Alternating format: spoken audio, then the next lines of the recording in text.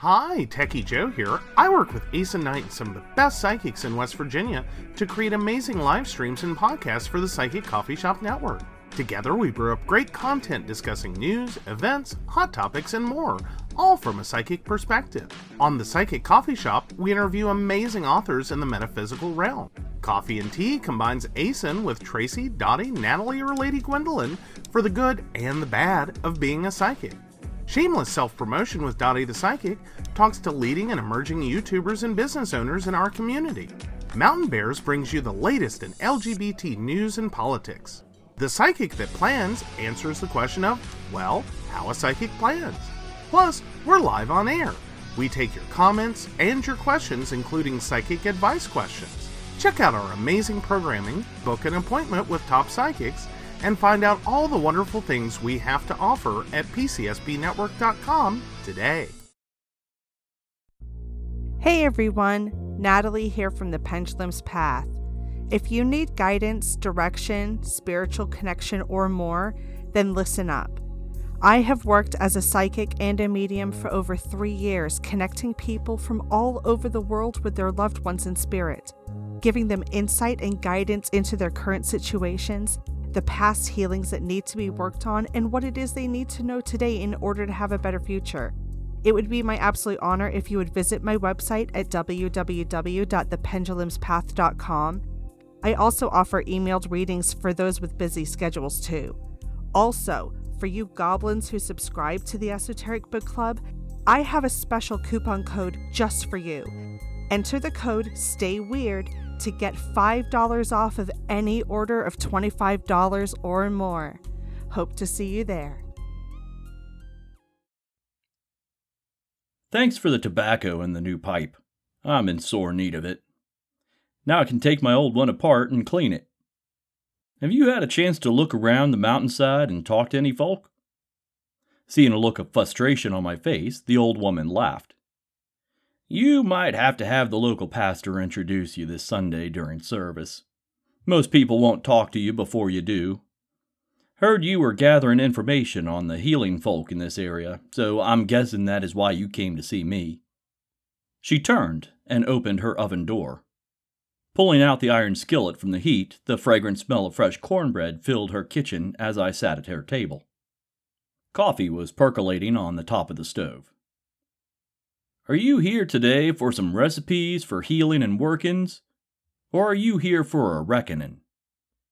Explaining that I was planning to stay in the area for the next couple of weeks to gather information for my book, Granny Buck said she could take me out to the hillside with her tomorrow if I could meet her on her porch at 5:30 in the morning. Having settled the time for our next meeting, she gazed thoughtfully out the window for a moment. Slowly shaking her head, she answered her own question. A reckoning, then. Seeing that I didn't know exactly what she meant, she explained that there were many kinds of reckonings. Some reckonings were of biblical proportions, like the pastor says, and some everyday-like for people like you and me. A reckoning could mean that a person needs to come to an understanding of what is going on around them. A lot of times, they just don't see. Sometimes, the only way these people can understand a reckoning is to tell a story that applies to it.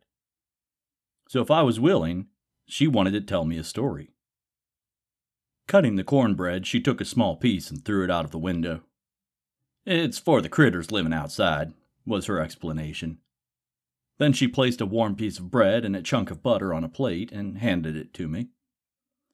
A hot cup of coffee was placed by my side on the table. We ate in silence. After the meal, we sat in the kitchen by the fireplace. The old woman stoked up the fire and sat back in her chair. Smiling at me, sitting across from her, she packed some tobacco in her pipe and lit it. Staring into the fire, she began her tale. A little over 40 years ago, the area around here was mostly rocks and wood.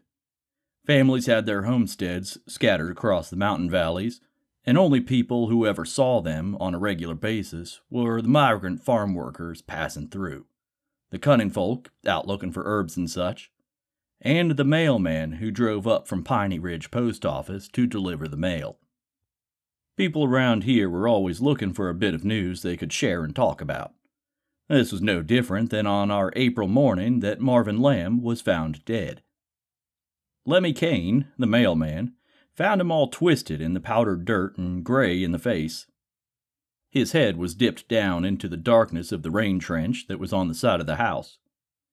It had rained real hard the day before, and he must have fallen in the rain and didn't get back up. Heart attack, he guessed.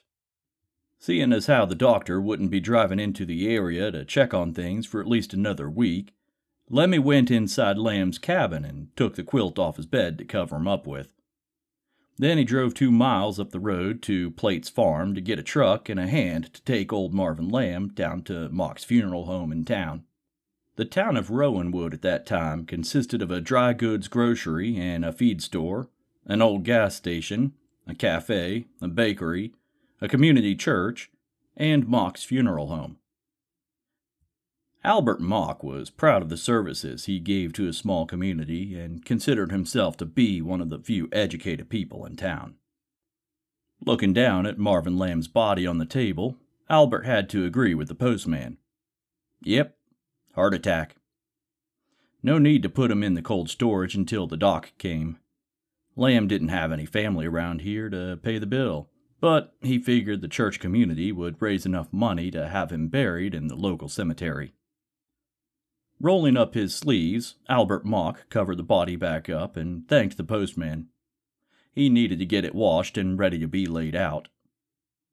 3 days later, old Marvin was in the ground. A couple of the ladies from the Church of Our Savior drove over to his home place to pack up his stuff and see if he had any addresses of family that they're in his papers. He had kept to himself after his wife died. He even stopped going to church and wouldn't have anything to do with the people there. Some of his neighbors hadn't seen him in years. Lemmy used to tell stories of coming up to deliver mail and finding Marvin mumbling to himself and walking in circles around in the woods behind the house. The old woman stopped speaking and relit her pipe. As she puffed, the smoke from it spiraled up into the air and disappeared. She gazed up toward the ceiling for a minute or so, then quietly said, "You might need to know who the characters are in this story. There's a few. Let's see. I'll start with Silas. Old Silas Maybe was the local bone picker. For years he sold or traded to his neighbors many of the bones he found for their workings or charms. His mam and grandpa had taught him what to look for in the woods and hillsides, and how to clean them up. His family had a strong powwow healer bloodline, and though Silas was a bit slow, they taught him the family ways. What you just heard is an excerpt from the book Granny Buck's Dibs and Dabs, Appalachian Traditions and Magical Ways by Catherine S. Buck. This unique book is a collection of stories, lore, and magical practices gathered from around the central Appalachian region. It encompasses everything from weather and crops to how to curse an enemy or enchant a lover. This hidden knowledge was frequently passed down directly from a wise woman, often simply known as Granny, to her successor. Tonight, we will take an in-depth look at these mysteries as presented in this book. I'm your host, Jason, and you're listening to the Esoteric Book Club.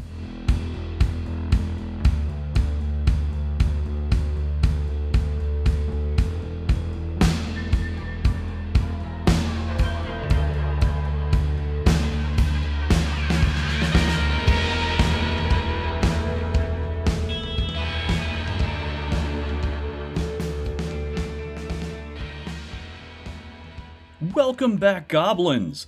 Tonight, we're looking at some regional magical traditions in Granny Buck's Dibs and Dabs. But first, I want to take a moment to thank the members of the Esoteric Archive.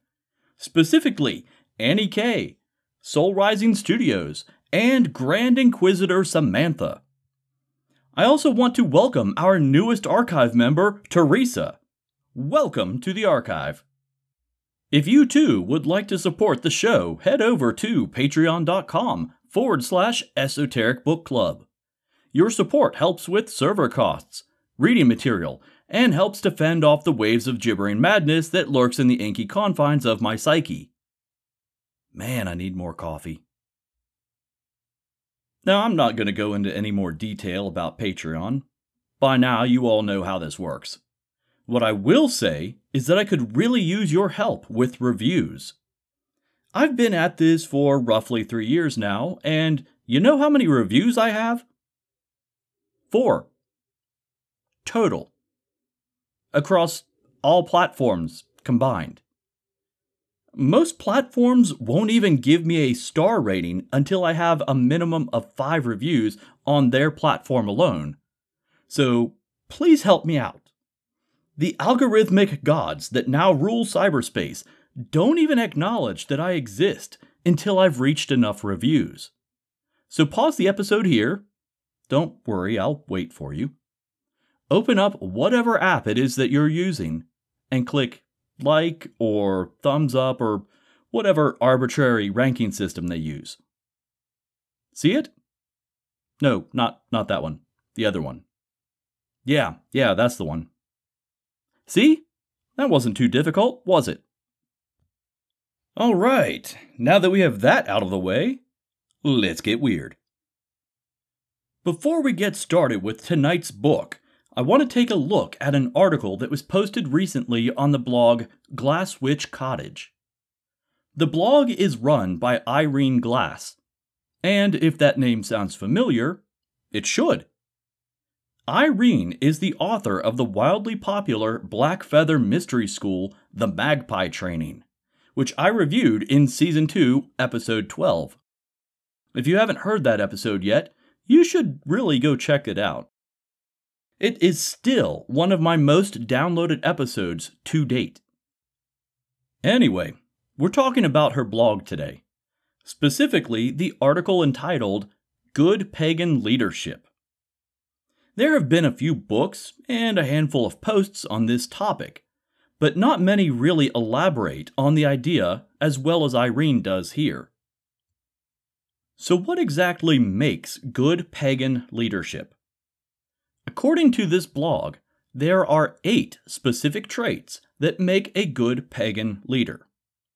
The first is, they are in service to something. Yeah, that sounds pretty vague, but I assure you, that's intentional.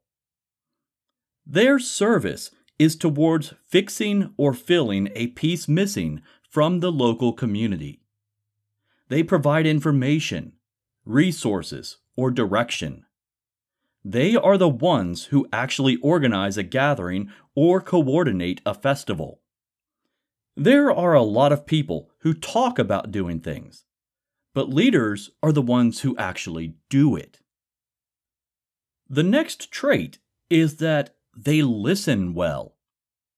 I feel like this is a good trait for leadership in general. It is so common for leaders to think that they know better than everyone else. Sometimes, yes, they have information that others don't, and this will shape their decisions. Other times, they simply don't want to hear from those, quote, at the bottom, which is really bad considering that those are the people that they are serving. What Irene points out specifically is that a good pagan leader not only listens, but will adapt and change based on new information. The next aspect is that they are consistent. I'd say that this is the most difficult trait for most people today. It seems like just trying to get through the day is a slog anymore, so being able to set aside your own troubles and your own worries for someone else really makes you stand out. More importantly, a good leader has figured out a way to do so without suffering burnout. Remember what they say about a candle burning at both ends. Then again, sometimes the hardest thing for leaders to do is simply to communicate. In the article, this trait also encompasses organization. At an event, ritual, or festival, there will be times when an issue arises. At those times, leaders need to know who to contact, who is in charge of that task, and how clearly and concisely to remedy the situation. Then they have to do all of this without being overbearing or belittling under stress. This isn't always the easiest thing to do when the porta potties are overflowing, the fire dancers have caught the grass ablaze, and little Jimmy can't find his parents. Times like this directly lead to the next trait. A good pagan leader will empower others. A good leader knows that they don't have to do everything themselves. In fact, they give space to those who want to grow. This doesn't mean that they hand over the organization of an entire event to a newbie, but it does mean that they find a task that would best suit that person. They watch them and they guide them, but they also refrain from micromanaging them. These small incremental steps allow things to grow organically, which leads us to trait number 6. They play the long game. Good leaders work within their means.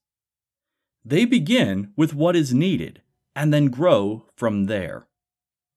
An example from this article says, quote, "A lot of the best festivals, communities, and conferences started off really small, some of them even as campouts in a backyard somewhere, or as a discussion circle that met in a coffee shop. Those collectives didn't start by drawing 400 plus people. They started with 40 or 4.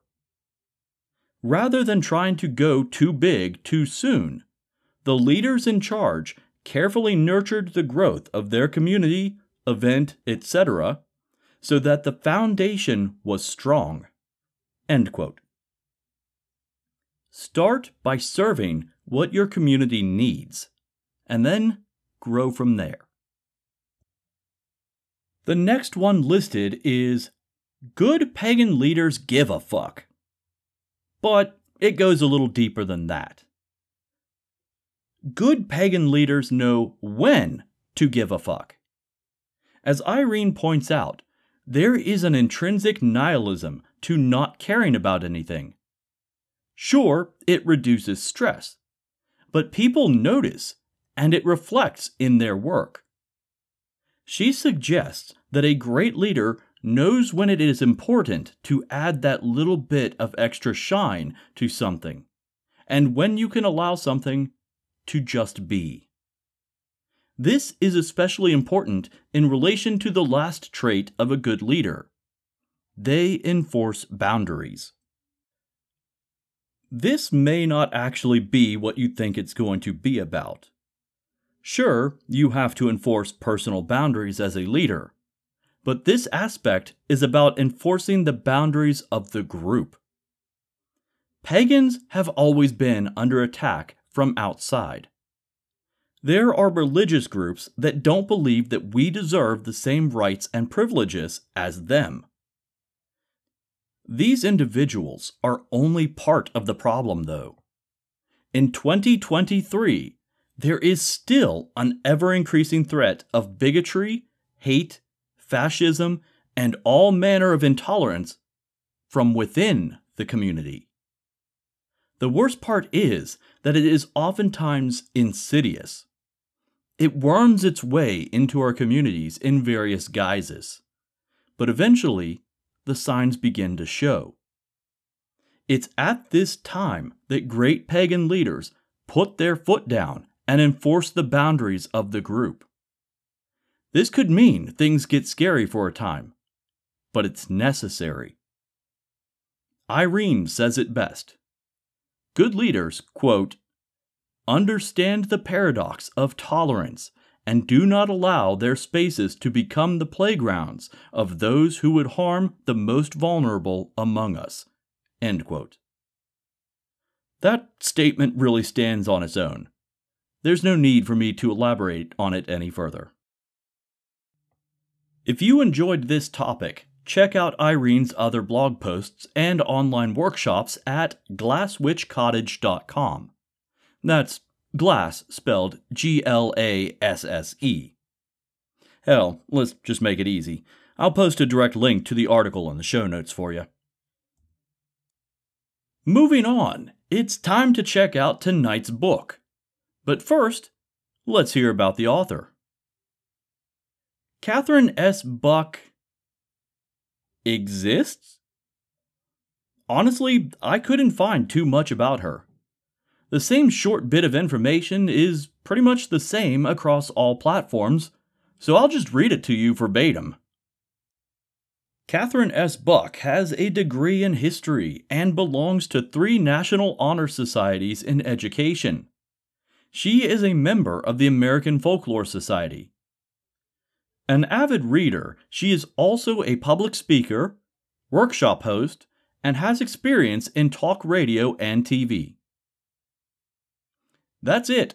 That is the entirety of what I could find about the author. This is her second book, the first being a guide to tarot, and she now publishes under the imprint of Bellhaven Books. Since there's not much else to say, let's jump right into the contents of Granny Buck's Dibs and Dabs. This self-published book was released in 2019. It's just under 300 pages and is mostly comprised of simple lists of folkloric sayings, divided up by theme and subject.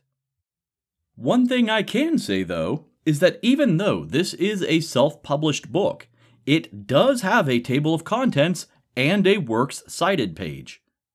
It's lacking an index, but based on the structure of the book, I'm not sure that it's really needed. As we've heard previously, there are books on the market from mainstream publishers that don't have this information, so I have to give credit where credit is due. The book doesn't really have a flow to it. It has chapters with a topic or theme, none of which are really related to each other. At least, not in a strict sense. They're in here because they all fall under the purview of Appalachian folk tradition, but there's no carryover from one subject to another. In fact, in the introduction, Catherine states, quote, "This book is a little bit of this and that pertaining to Appalachian folk traditions and magical ways." I guess I really can't complain too much, since the author kind of agrees with me. The first chapter of this book is really little more than a list of phrases and lore surrounding weather. It's an interesting list, but not exactly engaging. I heard some of these truisms growing up, so it was interesting seeing that in print. One example is, "When apple or onion skins are very thin, a mild winter coming in. When apple or onion skins are thick and tough, the coming winter cold and rough." The phrase makes perfect sense, but it's quickly becoming a part of our recent agricultural past, with fewer and fewer people gardening. Another bit of weather lore that is still quite useful to everyone is, if there are rings around the sun or moon, rain or snow will fall. If we stop to think about it, those rings are created by light being refracted through water vapor in the air. So yes, it makes sense that precipitation is inbound. There's a lot of these short sayings, but I really don't want to sit here and read through them all, so I'll read just one more that caught my eye. Most of us have seen the woolly bear caterpillar. They're the fuzzy ones in alternating black and brown bands. Growing up, I heard all kinds of sayings about their coloration. If they're solid black, it's going to be a bad winter. If they're solid brown, it's going to be a bad winter. If they're striped, well, you get the point. Basically, around here, the actual diagnostic characteristics of the coloration have been completely forgotten, and the locals just use it to justify their existential dread for the season. This book clarifies it for everyone. If the orange band, or brown depending on how you see the color, in the center of the body is narrow, it forecasts heavy snow.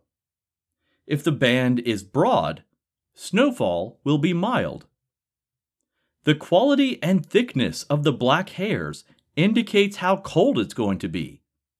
So a solid black woolly bear would indicate very little snowfall, but bitter cold temperatures. A solid brown one would indicate a generally mild winter in both temperature and precipitation.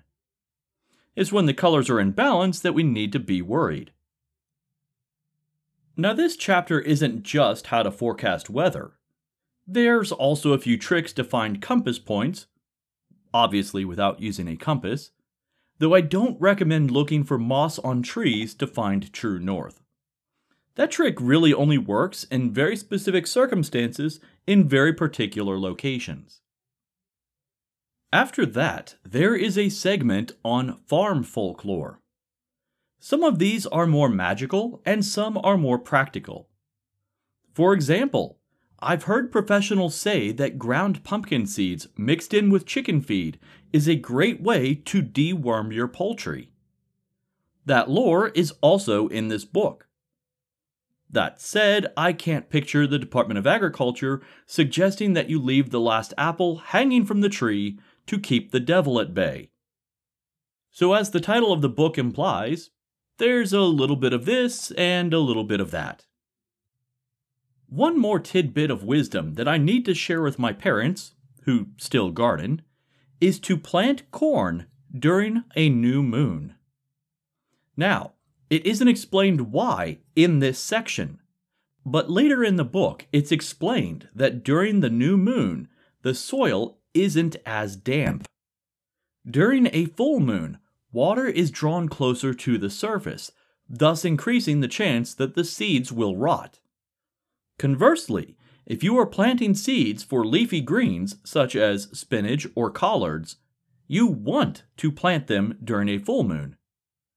Though I'm getting a little ahead of myself here. After the chapter on weather signs, there is a brief chapter on water witching, also known as dowsing. There's a short narrative describing the technique used to locate the spot to dig a well, followed by different items used for dowsing. These include L-shaped metal rods, which you heard me talk about using in the Lifemancy podcast episode entitled Dowsing with Dad, Y-shaped sticks from water-loving trees such as willow or peach, pendulums, and finally, bobbers. To be completely honest, the illustration for the bobber doesn't really clarify anything, and there's no description of the specific techniques used for it. As best I can tell, it's referring to a fishing bobber, and it seems to be used in a similar way to a pendulum, though that is entirely speculation on my part. There's not exactly a lot of context clues here to work from. Chapter 3 is about wildcrafting plants, and it's formatted in a unique way. It follows the idea of show, don't tell. This is something that I really like about this book, and I wish it were used more frequently. Instead of listing a series of best practices in the field of wildcrafting, the author tells a short story of a fictional character who is preparing to go foraging for the day. She goes through all the necessary materials that she has prepared for her trip, while she reminisces about her training. It's a nice combination of both theory and practice presented in a narrative form. You can pick up any field guide and it will tell you that burdock root can be used for medicine. But this narrative shows the main character cutting the fresh root into long strips so it will dry easier. Additionally, she muses about how soaking the roots in water prior to drying them will remove their earthy taste. Like I said, it's all about show, don't tell. The next segment within this chapter is a list of timing for when to wildcraft certain herbs. Basically, which herbs are harvested in spring, summer, and fall. Then there is a large chart of herbs along with their folk names. My gripe with this chart is that instead of listing the scientific Latin name for the plant, Buck listed the most recognized common name. As an aside, I realized while reading this list of folk names for plants why two specific herbs were mixed up in turn-of-the-century hoodoo research. There was a question in one report as to why St. John's wort was being used by a particular practitioner for a specific spell. The author couldn't figure it out. St. John's wort had never had these particular attributes associated with it. Yet here it was in the field notes. But while I was reading Granny Buck's Dibs and Dabs, I noticed that one of the folk names for mugwort was St. John's weed. It seems that the field researcher was not familiar with this folk name and recorded it instead as St. John's wort in his field notes. That's why, even in magical research, it is important to be very specific with what plant you are using. That's why I'm frustrated that Catherine didn't use the Latin name for these plants, but instead used the most commonly recognized folk name. Sure, black raspberry isn't likely to change unless our language changes, but scientifically, it will always be Rubus occidentalis. Anyway, this probably won't be my only tangent for the evening, so let's get back on track. Let's jump ahead a bit. So far, there's been some interesting folklore, but nothing that screams esoteric, right? Then we come to the chapter entitled Planting by the Signs. Appalachian farmers have largely been lampooned by media as being a superstitious bunch. They have all these colloquial phrases that they use to remind themselves of specific timing, planting conditions, and even the harvest.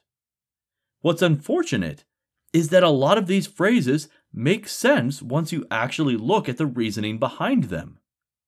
Here's where the esotericism comes in. Most of these Appalachian agricultural truisms have to do with astronomy. It's frequently quipped that in the past, people living in poor rural communities only owned two books, the Bible and an almanac. The Bible is self-explanatory, really.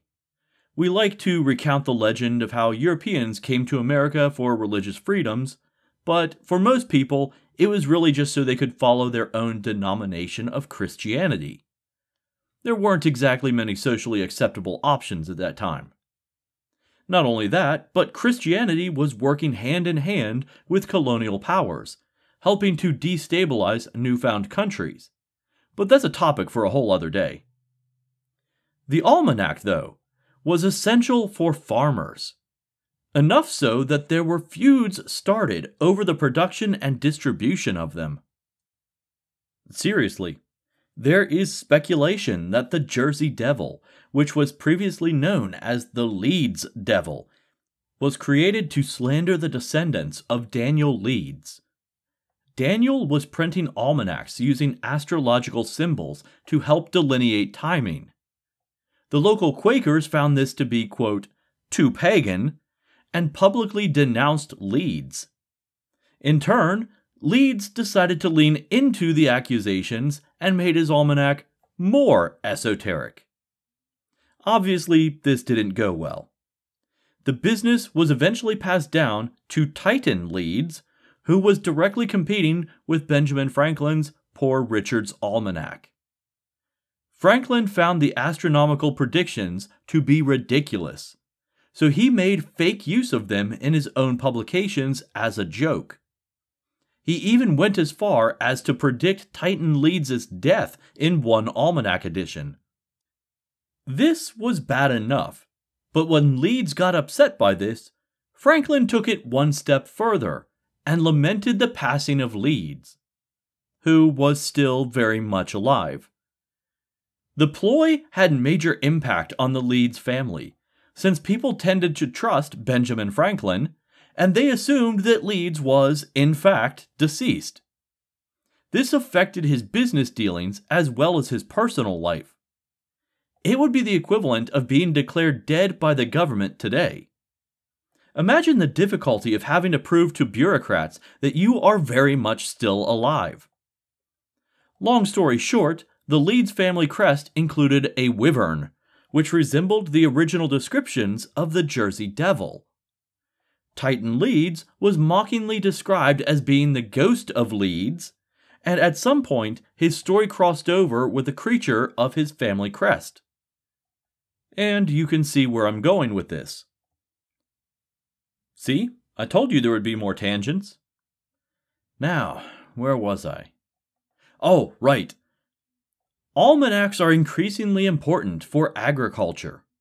They can help you predict the length of daylight, when seasonal changes will happen, astronomical events, and in some cases, weather predictions.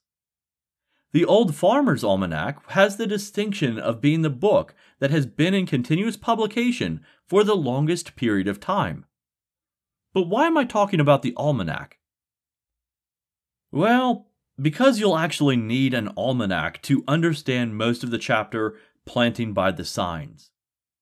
Without being able to look at an actual chart, the concept becomes a little intangible.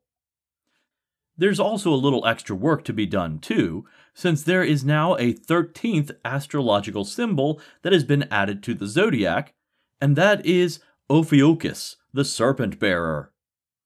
Basically, when the zodiac was created several thousand years ago, it was accurate.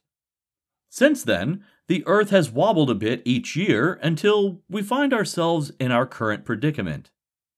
Scorpio season has been slightly reduced, and now Ophiuchus reigns in the skies between November 30th and December 17th. It's unclear when this transition actually happened, in a physical sense. But the addition of this symbol to the zodiac has been discussed for almost 100 years. It only gained traction in the 1970s, though, and it wasn't until 2011 that it got more attention. It's still not an officially recognized member of the zodiac, as far as I can tell, but for those doing astronomy rather than astrology, it is recognized. Enough so that it is included in the Old Farmer's Almanac. This makes things a little tricky, though. Each astrological sign is assigned one of 4 classical elements: earth, air, fire, or water. Ophiuchus is still so new that it's not been assigned an elemental association. For example, in this book, it says that on days with water signs, meaning Pisces, Scorpio, and Cancer, you should plant above-ground leafy annuals. On Earth days, you plant below-ground vegetables such as potatoes or carrots. Without knowing what element is assigned to Ophiuchus, it's hard to determine what you need to plant. The good news is that it seems that Ophiuchus only shows up about one day out of every month. So maybe just skip that day and rely upon the moon phase instead. That leads me to the next part, and that is planting by the moon phases. Each phase is also associated with an element, so the idea is to match the lunar element with the zodiac element to achieve the best results. For example, the first and second quarter of the moon, so the half moon growing into a full moon, are associated with water. You would want to look at the calendar in the almanac and find a day that is associated with a water sign during this lunar phase, and plant above-ground leafy vegetables. To put this into practice, in my region, the last frost date is May 15th. So sowing seeds after this time should be safe. Looking in the almanac, I see that the first quarter of the moon begins on the 27th of May. Now, for the rest of the month, the signs are Leo and Virgo, neither of which are water signs. Jumping forward to June 3rd, though, we have a full moon and a day that is in Scorpio, which is a water sign. So if you want to plant leafy vegetables in 2023, the earliest astronomical date to sow the seeds is June 3rd. Man, time is flying, so if I don't hurry this up, we're going to be here for several hours. Okay, there are several chapters on herbs, teas, tinctures, dyes, soaps, candles, bees, honey, moonshine, etc. There's a lot here. Some chapters are better than others, and some are just long, fancy lists. All of these are useful to folklorists, even if they're not exactly engaging reading material. The next one that I want to look at is a chapter on spirit guides. Now, a lot of you out there will get upset at the idea and start ranting about cultural appropriation. Look, I get it. Okay, take a moment to breathe. Inhale and exhale. Inhale, hold it, and exhale. This is part of Appalachian tradition. It's not just from the Native American perspective, but it comes from a combination of various European beliefs and African beliefs. The basic structure was in place when outsiders came to the Appalachians, but it adapted to fit the animals of the region. Regardless of modern exploitation and monetization of spirituality, for hundreds of years, this has been part of Appalachian culture. That said, this chapter is almost entirely a bullet point list of animals, birds, insects, and trees, with just a few words describing their spiritual attributes. The list is pretty comprehensive and includes a handful of non-native animals such as alligator or scorpion, but it seems to have overlooked a few natives such as the bear or even the bobcat. I'm really not sure how that had happened. Bear seems like it would be pretty prevalent. Not only that, but the falcon seems to have been lumped in with animals, but not with birds. Anyway, the parts that make this unique is the inclusion of insect and tree symbolism. Both of these areas are generally neglected in the larger sphere of spiritual meaning, unless they are part of a hyper-focused examination that only includes trees or insects. If nothing else, it's a pretty interesting snapshot of a specific place and time and people's associations with different regional species. The next chapter is on powwow, hoodoo, and a brief mention of snake handling.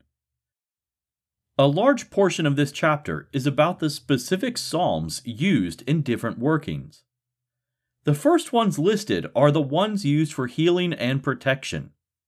It's not explicitly stated, but considering the psalms used for hoodoo are in a separate section, it's implied that these are the ones generally used by the white communities. Again, I'm not going to go into any details because it's literally just a transcript of each psalm from the King James Bible with a notation such as, used for burns. That said, there is an interesting section devoted to the removal of snakes using prayer and other methods. I had never heard of snake dust until reading this. It's made by grinding up a dried snake skin into a powder, sewing it into a cloth pouch with red pepper or lavender, and then placing it under the floorboards of your home to keep mice and rodents away. There's even a wide array of uses for rattlesnake rattles listed in here. It seems that they're used to draw attention and to keep it. They were worn as necklaces for sexual attraction, added to mojo bags for luck and gambling, and even placed inside musical instruments to get larger crowds, and to prevent rodents from nesting within them when not in use. After that, there is a brief description of hoodoo, a selection of Bible passages unique to that practice, and then several pages on candles, candle gazing, and candles used for spells. There's not really anything in here that can't be found in other, more detailed books, but again, as a snapshot of a cultural point in time, this collection becomes quite useful. There's a section after this on crossroads, graveyards, and what's called a bones and bits bag. The part that immediately jumped out to me was a list of headstone symbolism. As long as people have been carving headstones, there have been symbols added as decoration. Sometimes they are just that, decoration. But the farther back in time you go, the greater likelihood of those carvings having a deeper meaning. For example, a flower could denote roughly how old the individual was when they died. An unopened flower bud would be a child. An open flower would be an adult. And a wilted flower would be an elder. Most of the symbols, though, are pretty straightforward. They were largely there for people who couldn't read. As you could guess, most of them have Christian symbolism relating either to Christ, faith, or the resurrection. There is also a list of Appalachian folk beliefs around death and dying. Some of these are pretty extreme, such as, if you touch the body of the dead, it can cure illness. Or, don't sweep under a person's sickbed, or it could cause them to die. Looking at the list, you realize how many omens of death there really were. Then again, life in the Appalachians is oftentimes extremely difficult, especially if you are deep in the mountains. As we heard earlier, it may be several weeks before the doctor came to town, so you're really kind of left on your own.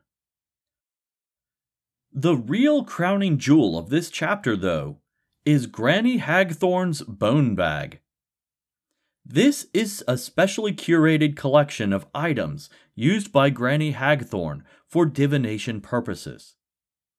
Despite its name, the items within are not all bones. Looking at the full list of items, there's only a few bones included. To be completely honest, this section alone is worth the price of the book. It begins with another show, don't tell type story, and concludes with a detailed description of every item within the bag, what each item symbolizes, and how to make a casting cloth for your own set. The entire thing is only 8 pages long, but there is a ton of information contained within. The rest of the book goes into other spells like knotwork spells, corn dollies, and poppets. There's even a brief section of various supernatural creatures and cryptids found within the Appalachians, although it is very, very brief. I'll leave those chapters for you to discover on your own, though. So what do I think of this book? The book itself isn't poorly written, but it doesn't exactly elaborate on very much information. The story sections are quite engaging, and as I've mentioned several times in this review, they serve a very important purpose. In fact, they are written following Appalachian storytelling tradition, so they really draw you into the narrative. The information within isn't necessarily incomplete, but it sometimes feels that way because it's so sparse. I wish there was a bit more attention paid to the overall flow and grouping of the chapters, but honestly, what's there doesn't really detract from the book itself. It's difficult to review this book because, on one hand, I learned a lot, but on the other hand, it feels incomplete. I'm not even sure how to describe it. I really liked the book. There's a lot of information in there, but I feel unfulfilled after reading it. I think the best way to describe it is to say that it is a phenomenal supplemental text. Think of it like a multivitamin. Sure, it's got everything you need for the day packed into one convenient capsule. But I still want to eat my regular meals. The vitamin is extremely helpful, it's just not very satisfying. And that's kind of where I am with this book. So if you're doing research into Appalachian folklore, folkways, or regional magical traditions, 100% you need to pick up this book. If you want something that you can sit down and enjoy reading before bed, you may want to look into another author. Either way, links to this book will be in the show notes. As always, special thanks to Sarah Rudy and her band Hello June for allowing me to use the song Fight Don't Fight for intro and outro music. You can find more of their work at bandcamp.com or at wearehellojune.com. The Esoteric Book Club is on Instagram and Facebook, but there's not a ton of activity on either platform. I tend to use Facebook more, but there's still just not a lot of engagement. That said, please leave me a review if you enjoy the show. If you want to support the show, remember that I do have a Patreon page where you can get early access, extended episodes, and now exclusive access to the Esoteric News Briefs. Some of you may be wondering, how is he going to do an episode extension if he just finished reviewing the book? Well, loyal goblins, patrons are getting a separate review of the book Pagan Portals, Brigid, Meeting the Celtic Goddess of Poetry, Forge, and the Healing Well. This is in celebration of Imbolc, which took place on February 2nd. Modern pagans celebrated on February 1st. Traditionally, the timing is a bit more fluid, but we'll get into that. So, for the rest of you, until next time, remember, stay weird.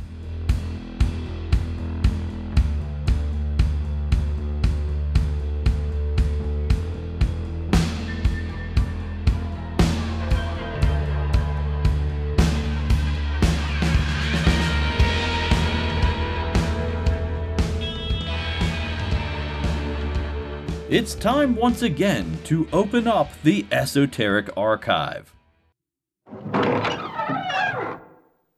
So I'm a little behind, but this time of year is the celebration of Imbolc, depending on when you listen to this episode, of course. Imbolc is the Celtic fire festival that is celebrated on February 1st, or when the sheep first start giving birth, or when the first flowers pop up out of the ground. Really, the timing is a bit flexible. Hi, I'm Jimmy Coe. And I'm Stephen Hawk. And we're the host of the Cosmic Sponge Podcast, where we explore the unknown from UFOs and cryptids to unexplained disappearances and ancient mysteries. If you're looking for strange stories that will keep you on the edge of your seat, jump on Apple Podcasts, Spotify, or search for Cosmic Sponge on your favorite listening platform. Head on over to our website at www.cosmicsponge.com to get access to all of our content, including a full list of platforms where you can enjoy the show.